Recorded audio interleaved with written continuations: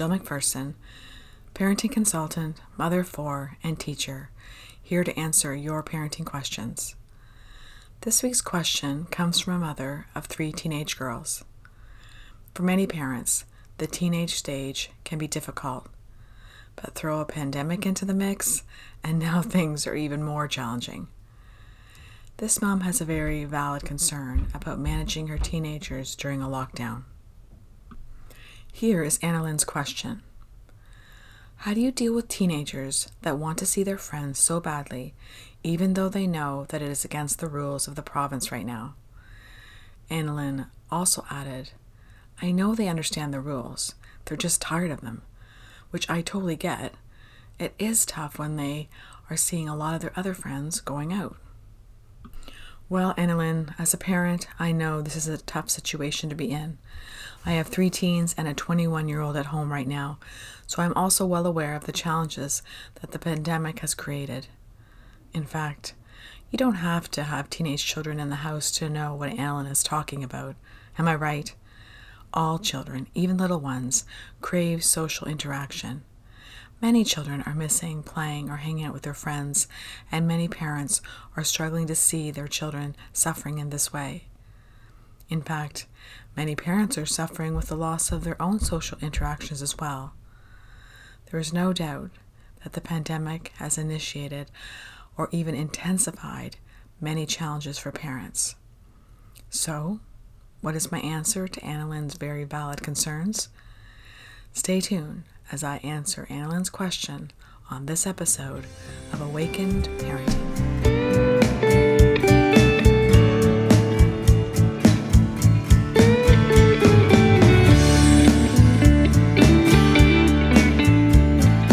I want to begin this by saying that I believe there's a critical factor that has a significant impact on the relationship that evolves between parents and their children as their children grow up and reach adulthood. I speak about this one in my previous podcast entitled A Core Belief to Peaceful Parenting. If you haven't already listened to it, I strongly suggest you do. You can find it on my website, jillmcpherson.com, or on the Awakened Parenting podcast on Apple Podcasts or Spotify. What is this core belief that I believe almost makes or breaks parent-child relationships? It is the belief that as our children get older, it is our job to continually let go. With each passing year, if we believe that it is our job to slowly let go of them and allow them to make more choices for themselves, live the consequence of their choices, learn from their choices, create new plans when previous decisions did not work out, then in fact, we are preparing them for adulthood by allowing them to discover and create the skill sets that they need for when they leave home. So, how does this core belief apply to teens in a pandemic? There are some things that are obvious and easy to let go of, like letting go of how our child's room is kept, letting go of what they wear, or letting go of managing their schoolwork. As painful as some of these things can be, for the most part, we can let go because the potential challenges that could arise from letting these things go may not feel life-threatening to you. Letting go of the way they keep their room may only indirectly impact us, but let's face it, no one's health is at risk. Well, depending on how bad it is, at least for the most part.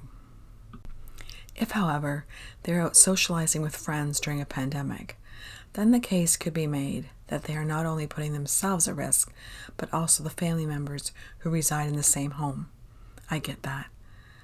At this point, this specific issue may seem impossible to totally let go. However, it is still crucial that we take the time to look at our parenting challenges from a new perspective. I often tell parents, when there is a challenging issue at hand, take a deep breath and be open to seeing it differently. Let's step out of the story for a minute. Let's decide to no longer just see this as a story where their goal could be to get teens to stop asking to go out to see friends. Let's set all that aside for a moment. Because here's a place where many parents get trapped, believing that the story is the problem. We can also easily get super focused on believing that what our kids are doing or not doing that is upsetting us is actually the problem. I assure you, at a deeper level, it is not the problem. What do I mean by that? Here's the thing. When our children are wanting to do things that are in opposition to what we would like, or in this case, to what the government would like, we may think this is the problem. The behaviors that challenge us, that we do not like, are in fact never the problem. They are the symptom of a problem. Those frustrating behaviors, like asking to go out to be with friends during a lockdown, are indicators that there's something more for us to look at underneath the surface if we are willing to investigate further. You may wonder, how do you investigate this further? No doubt, it does take a certain amount of knowledge and skills to know how to examine troubling behaviors at a deeper level. I teach the knowledge and skill sets that parents require in my online parenting workshops, which you can find at jillmcpherson.com. In the meantime, let's take the situation of teenagers wanting to socialize when the government says not to, and try investigating what is really going on here. How do we get them to stop? Let's begin by considering a different question. How do we stop being so annoyed by their consistent asking and complaining, along with addressing the emotions that inevitably go along with teens not getting what they want? I want to pause here and say I am not a behaviorist. What do I mean by that? There's a school of thought called behavior modification that focuses on the unwanted behaviors and then offers parents or teachers strategies on how to change or stop those behaviors. This approach often involves implementing things like charts where parents are encouraged to track their children's behavior. If there's a certain amount of good behavior, a reward is given. Or if there's a certain amount of bad behavior, a punishment is given or a privilege taken away. Or in the case of older children, often contracts are made that the child is to agree to. If the contract is broken, there's a negative consequence, or if it is kept for a certain amount of time, there's a reward. First of all, I find this approach very exhausting and time-consuming for parents. More importantly, it is not addressing the problem. Instead, it encourages parents to focus on managing the symptoms of the problem. It is also very manipulating because essentially we're trying to change our children so we can be happy. In other words, I need you to stop acting this way so I can be happy. I need you to start acting this way so I can be happy. I'll use a chart or a contract to change your behavior so I can be assured you're well behaved and then I'll be happy. It stops parents from further investigating what's really going on underneath the unwanted behaviors and unpleasant emotions. Not to mention, it does nothing to teach the child things like empathy, self-awareness, and self-control. At some level, a child's young mind often interprets behavior modification strategies something like, they don't like me the way I am, so I need to change to get their love and approval. At some point, some children will change to seek rewards, acceptance, and love, or they will be further anchored with their needs and feelings not being validated. Their child mind might interpret the adult disapproval and turn it inwards, further disliking themselves and the behaving in the unpleasant ways that many of us do when we do not like ourselves. So when a parent asks me a question about an unwanted behavior, rest assured I will not be offering ideas on threatening punishments or bribing with rewards. Now I must pause and confess here, this is not to say that I have not used these strategies myself, particularly in the early years when my children were young. However, as my children got older, I came to realize how much harder trying to control and manipulate their behavior was becoming as the job of parenting was shifting from physical care challenges like eating, sleeping, and toileting to far more psychological care. I knew that I had to meet them at an intellectual and emotional level, and so I sought out the knowledge and skills that I needed in order to connect with my children rather than to control my children. If there's one thing that this pandemic is demonstrating for all of us, is the strong need that humans have for choice. Historically, many conflicts and wars have resulted from the strong need that humans have to make their own choices. When the ability to make choices for oneself is taken away, inevitably pain arises in some form or another. Clearly, some people have had very little trouble complying to the rules of the government and even gained some comfort having these rules in place during a pandemic, as the rules may offer them a feeling of safety. Others, however, simply by their nature, struggle with being told what they can and cannot do. Whenever we are in a negative emotional state, like anger, Marshall Rosenberg, the founder of Nonviolent Communication, would suggest it's a sign that there's a need of ours that's not being met. In this case, perhaps choice, connection with others, understanding, or empathy. If we apply this theory to our upset teens, to anyone for that matter, it allows us to see our teens past their upset. The goal is to not get caught up in our teens' negative emotions, but instead to get curious and wonder what needs are not being met that is creating this unpleasant behavior. In Marshall Rosenberg's book, Nonviolent Communication, A Language of Life, he offers a list of universal human needs. I often refer to this list when I find myself in a negative state, or I'm witnessing my child, or someone else for that matter, upset. As you may have likely experienced yourself, it takes a great deal of conscious effort to not get caught up in our children's complaints about, for example, not going out with their friends. If we don't stop and breathe, we might easily respond with annoyance or anger. We might have thoughts like, why do they keep asking about seeing their friends? Why can't they just accept that they can't go see their friends and to stop asking? I would suggest that when our children are asking or pleading to go out during a pandemic, that in that moment, take a deep breath and connect to their needs that are not being met. Now, I know that this is likely obvious, but watch out. Notice where the mind goes next. Where did it go? My guess is it went right into trying to figure out a way they could see their friends, and then perhaps some panic. Then irritation when you could not come up with a safe solution. Please know, just because we stop and connect to our children's needs does not mean that it is now our job to figure out how they can get their needs met. Just keep listening. When our children are upset, no matter what it's about, one of the best things we can do is take a deep breath and listen. Don't just listen to the words. Don't just listen to the story. Listen past the words. Listen past the story to discover what's really going on here. Get curious rather than switching into rescue mode. Moving into rescue mode always leads us into a painful place of trying to fix a problem that in this case, during a pandemic in particular, is very hard to fix. I would suggest that part of the letting go parenting paradigm also includes letting go of needing to fix things for our children. Yes, it's hard to see them in pain, no doubt. I fall into this trap constantly. Yes, there are times they need our help, but help and fixing are two different things.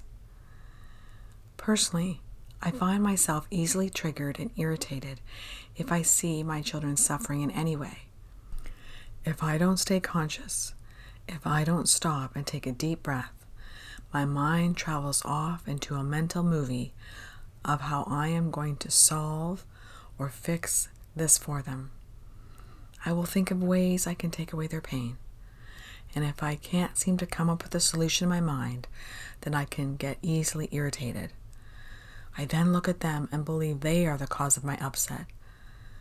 They are not the cause of my upset. My thinking is the cause of my upset. When I remember that letting go also means letting go of the belief that I need to do something to stop their upset, then that keeps me in a grounded, peaceful place. That then allows me to be more effective in supporting them as I allow them to experience their upsetting emotion without needing to change them or rescue them. So now, back to Annalyn's example. Let's imagine her teenage daughters are complaining to her about wanting to socialize. They are pointing out to her people who, according to their social media feed, are with friends, and they are frustrated about the unfairness of it all. So, what is this mom to do? First of all, listen. Just listen. Isn't that what we all want when we're complaining about something? Usually, we just want someone to listen. In fact, we are rarely even wanting a solution. In most cases, when people complain, they just want to be heard. Second, this is not just about listening to their words. Can you listen with no agenda? Can you listen without your mind searching for ideas on how to fix this? Can you listen without getting upset that they are upset? Can you let go of the belief that it is not okay for them to be sad or frustrated? Remember, if you are triggered by them being sad, that is not their issue. That's yours. Third, when they have stopped talking or seem to be waiting for your response, say something to indicate that you recognize their feelings. For example, it sounds like you're really sad and frustrated that you can't see your friends. When you acknowledge they're upset with no judgment, they may respond with relief. They may also talk more as they now see you as someone safe to share their feelings with without judgment. I am always amazed when I share with one of my children what I hear them saying and feeling, how quickly their emotions diffuse. They often let out a breath and their shoulders go down. Sometimes they even suddenly sit down with a look of relief that they've been heard. The look of relief comes from the fact that their feelings and needs were validated. In my experience, it amazes me how quickly the upset fades or disappears just from that step alone. Many times, I have had a complaining child in front of me who, once they experienced being heard and validated, smiled at me, even offered a hug, and then left the room. I didn't have to solve anything. Of course, there are also times when it doesn't end there, or they continue on with wanting me to offer some solution to the problem, or perhaps even accusing me of being the barrier to what they want. Once again, it takes deep breaths and consciousness to not get pulled into the story, to not respond with upset to their upset. As Annalyn already indicated, these teens know the rules. They know that it is even beyond the parents' rules. So, therefore, it would be pointless to get into any sort of mini lecture on the rules that are beyond the parents' control. In fact, in my online parenting workshops, one of the pitfalls that I share that many parents fall into is the trap of the mini lecture. Whether it's your rules or the law, most cases, when children are complaining about something multiple times, it is in fact nothing to do with their unawareness of rules or why they have received a no. Talking more about why it's a no is not helpful and in many cases detrimental. Now for my fourth tip, I'm going to venture into a territory that could be controversial.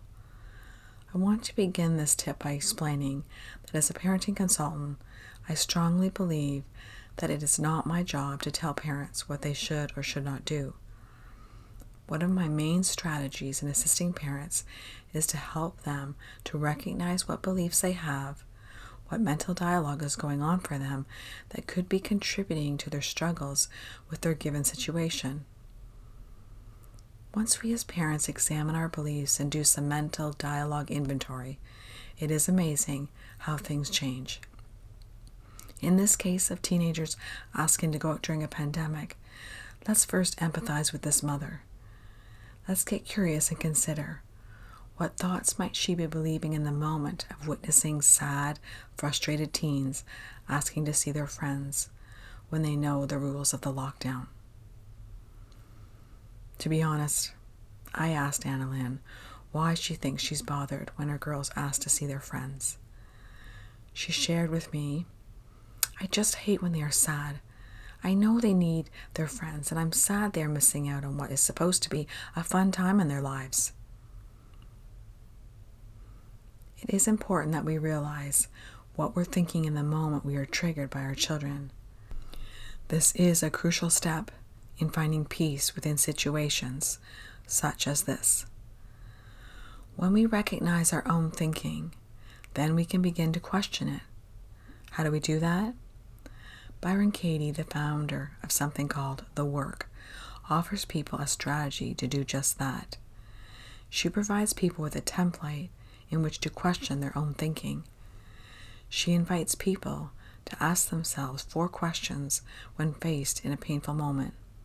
In this case, she might begin by asking Annalyn something like, "They are missing out on what is supposed to be fun times in their lives? Is this true?" The point of this first question is not to try to change our minds. It is to notice how our beliefs can create suffering for ourselves and in turn our children.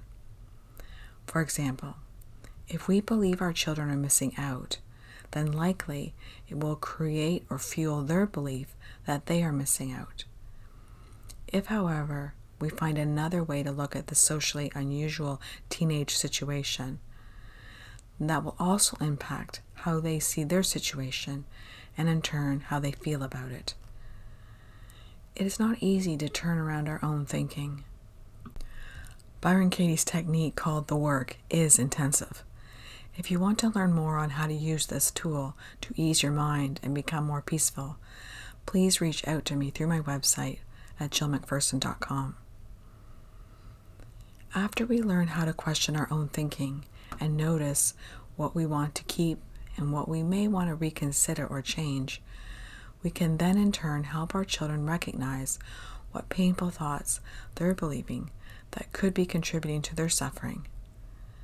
As a parent, one of the other wonderful gifts we can give our children is to invite them to question their own thinking. A word of caution here.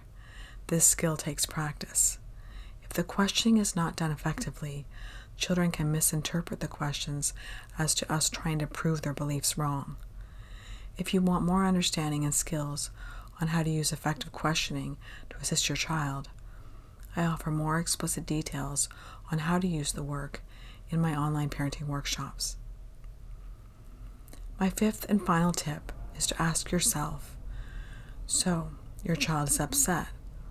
Why is that a problem? Why is it that as parents, we have such a hard time allowing our children to feel what they are feeling? When we are upset, don't we just want to be upset? Do we want someone trying to stop us from being upset? Do we want someone trying to talk us out of it? Tell us it's okay? Tell us just to accept it? Tell us to stop complaining? Tell us to just be grateful? Do we want the listener to get upset because we're upset? No. Chances are we don't want any of that. Chances are we just want someone to listen. Time and time again, I hear adults, including myself, fall into the trap of responding to negative emotions in an ineffective way. One of the most common realizations I have seen parents make during my workshops is the freedom they feel when they realize the goal is not to stop their child from being upset. The goal is to listen to their upset and then respond in their best interest. What a gift we give our children when we allow them to feel what they are feeling. When we allow them to be in their discomfort, it also gives them a chance to learn and grow by managing their own emotions, and as well as learning how to deal with triggering events like a pandemic in a more healthier way. I often use the analogy of the caterpillar in the chrysalid. I've been told that if, at the exact moment the butterfly is trying to break free, someone were to break open the chrysalid to help ease it from its struggles, the butterfly would immediately drop to the ground. It is in its struggle to get out that makes it strong enough to fly. It is crucial that as parents, we understand when our children are suffering, our job is to get grounded, listen, hold space for them as they work through their emotions, not to be upset by their pain or try to take the pain away. Allow them to struggle just enough so they can develop strength to fly. So back to Annalyn's teenagers. They want to go out. They want to socialize because everybody else is. They are sad and frustrated with the situation. I would invite Annalyn to remember to take a deep breath, consciously set the intention that you're not going to get pulled into their story. In other words, let them have their story. Let them have their emotions. Now just listen. Listen without needing to fix the situation.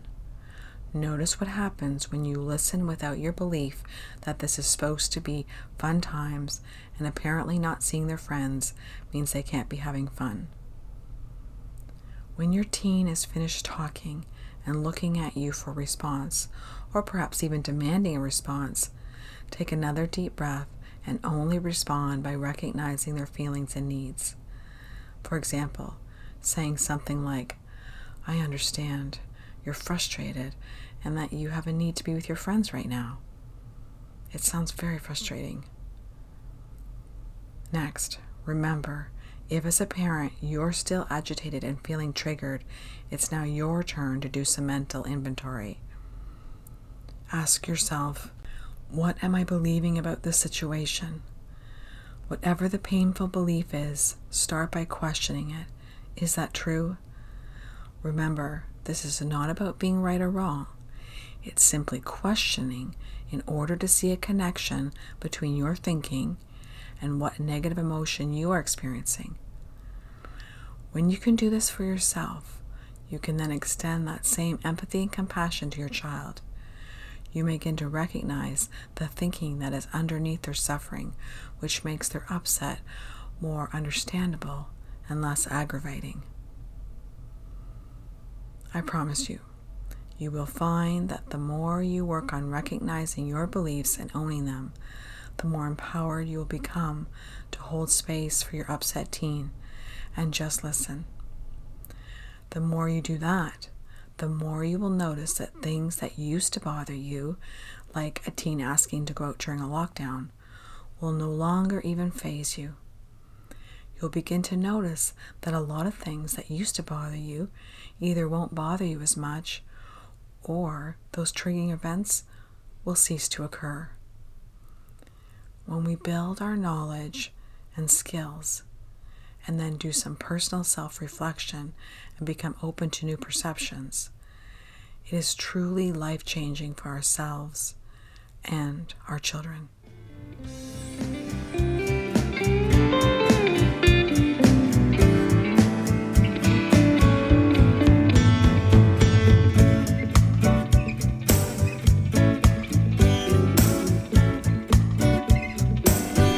Are you wanting to know more about the art of letting go? Are you wanting more insight on how to manage upsetting feelings that come up during parenting challenges? Then be sure to check out my online parenting workshop at jillmcpherson.com. I have an online 4-week workshop for parents of young school-age children and another one for parents of tweens and teens. For those parents who have joined me to learn the skills I've mentioned in this podcast, as well as several other skills, I also offer the Peaceful Parenting Program. Parents in this program have the option to meet with me online once a week as I coach them to apply the skills they learned to their specific parenting challenges. We all know learning something is one thing, but applying it to our lives to make lasting change, well, that's a whole new thing entirely. The parents in this group are so grateful for the ongoing support. I want to conclude today's podcast by thanking Annalyn for her great parenting question. I always admire and appreciate parents reaching out for ways to be the best parent they can be. Do you have a parenting question that you would like me to answer in a future podcast? Then email me at jillmcphersonyes@gmail.com. Until then, this is Jill McPherson inviting you to join me in awakening to a more peaceful way to parent on Awakened Parenting.